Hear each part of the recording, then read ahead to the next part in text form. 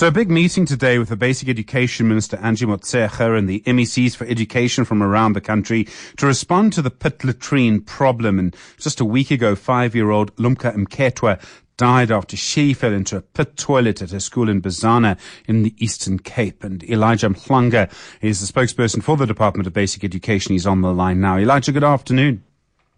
Stephen, good afternoon. Thank you so much. Sure. So the President wants you to fix this problem. He wants you to do it quickly. What plan are you going to try and put in place?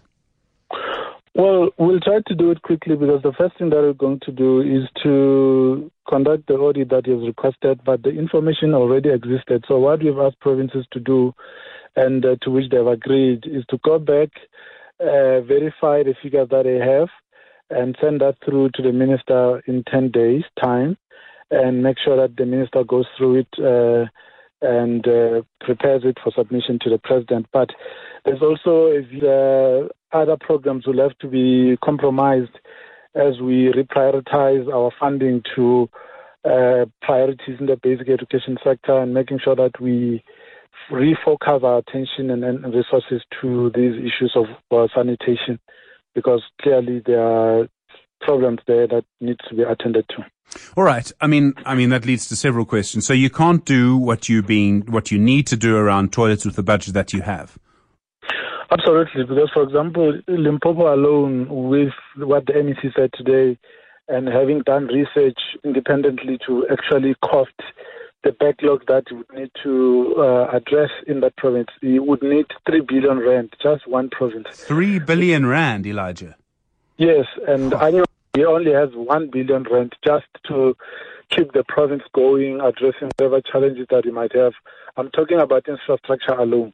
So you can imagine the amount of money that is required nationally. That's why I'm saying the MECs today agreed that they would need to go back, reprioritize and redirect resources to ensuring that the sanitation is given urgent attention.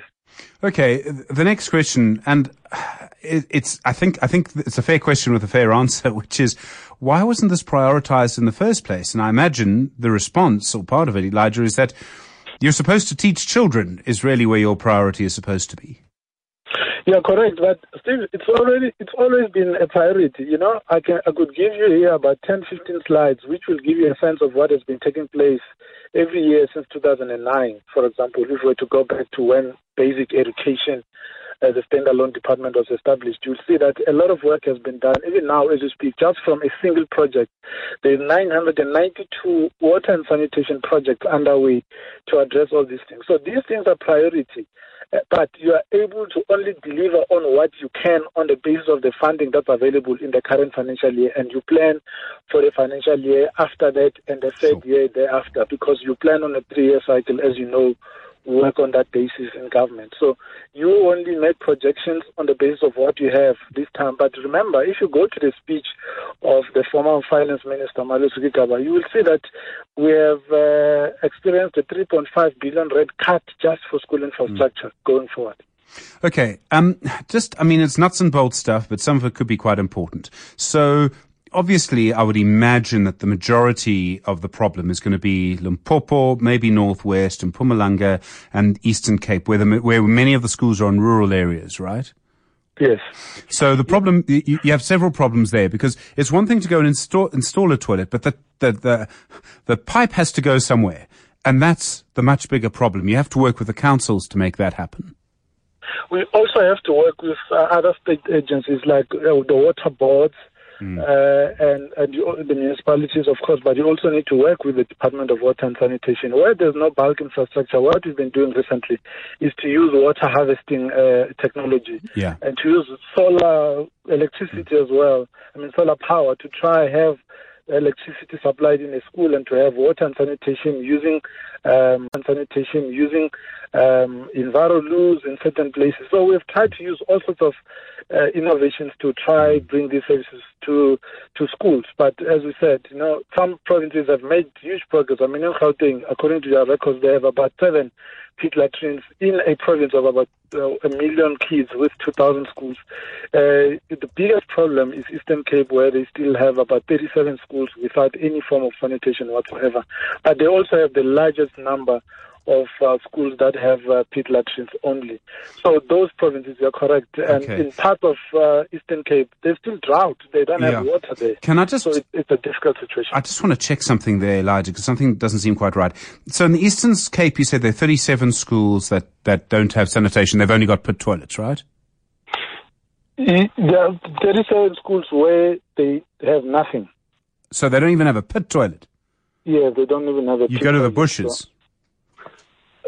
That's the reality of that situation there. But the MEC today said that he was going to act with speed to try address those schools because clearly that's something that's unacceptable. And you know that even with the situation that has given rise to the topic today emerged from there last week. So there are challenges there, but he is committed to fast-tracking infrastructure delivery. I mean, you've got young kids. They will go, and you know what they'll do is they'll all go to one place, and they'll go there, and it'll be somewhere in the bushes, and then they're going to pick up incredible diseases. I mean, it's one thing to die in the way that Lumka did. I mean, just awfully. But you'd have a whole school with a disease like cholera within a month.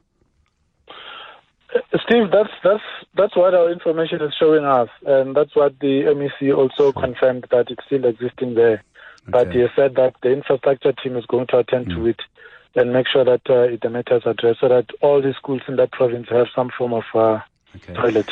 3 billion rand in Limpopo, total amount. Do you know, is there one to get rid of pit latrines and to get these schools in Eastern Cape some toilets at all? I mean, any idea of what that total would be? Well, Eastern Cape is bigger than Limpopo, so you can imagine the problem in terms of funding. So we will be spending time there to try assist the province to address all these things. That's why DBE deployed its former DDG to that province to head the education department, because he has a overview of what has been taking place in other provinces, and with the support that he's getting from DBE, he's also going to make a change there. And if we were to look at the expenditure patterns, something has changed there. They are now spending at a much faster rate. That's why what happened 3 years ago, where we took money back from Eastern Cape, has not happened in the past 2 years since he got there. So there is some commitment that is making some improvements in the delivery. Elijah Mhlanga, thank you very much indeed. Spokesperson for the Department of Basic Education. Well, I mean, I think you heard the shock in my voice. 37 schools in the Eastern Cape with no toilets at all. Okay, just a little bit of confusion about what's happening with pit latrines, pit toilets in Gauteng. So one person has got in touch saying the caller about Kondalani is lying. Wife was teaching there. You can confirm it with the principal. So we've had callers saying that there are 3 schools that we know of, 2 in Soshanguve, 1 near Hammanskraal in Gauteng, that have pit toilets. Then we had the spokesperson for the National Department, Elijah Mhlanga. You heard him a moment ago. If I heard him correctly, he said there are 7 schools using pit toilets in Gauteng.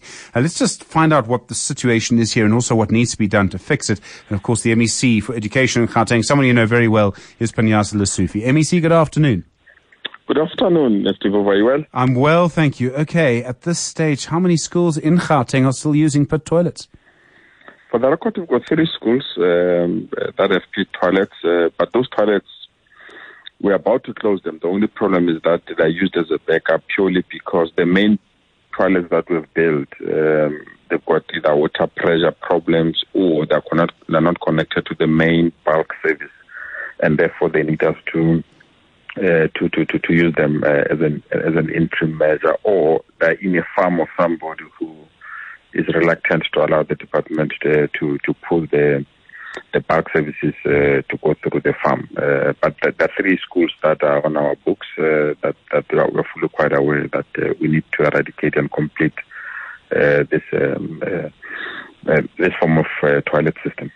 Do you know how long it'll take you to sort this out? I mean, you know, there are only 3 left.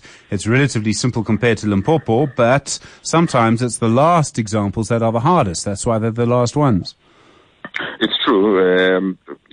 But what we did when we came to office in 2014, the first 100 days we dedicated them to better sanitation. We really believed that sanitation is dignity. Without proper sanitation, there cannot be no school. So if you go to majority of our schools, you will see schools' toilets painted in red. If they're painted in red, it means that all those toilets were fixed by the department from 2014 to date, so that learners can get proper sanitation. So the three remaining, we're speaking to municipalities. I must be honest, the three main municipalities, that is Ekurhuleni, Johannesburg, and Tshwane, are cooperating very well with us.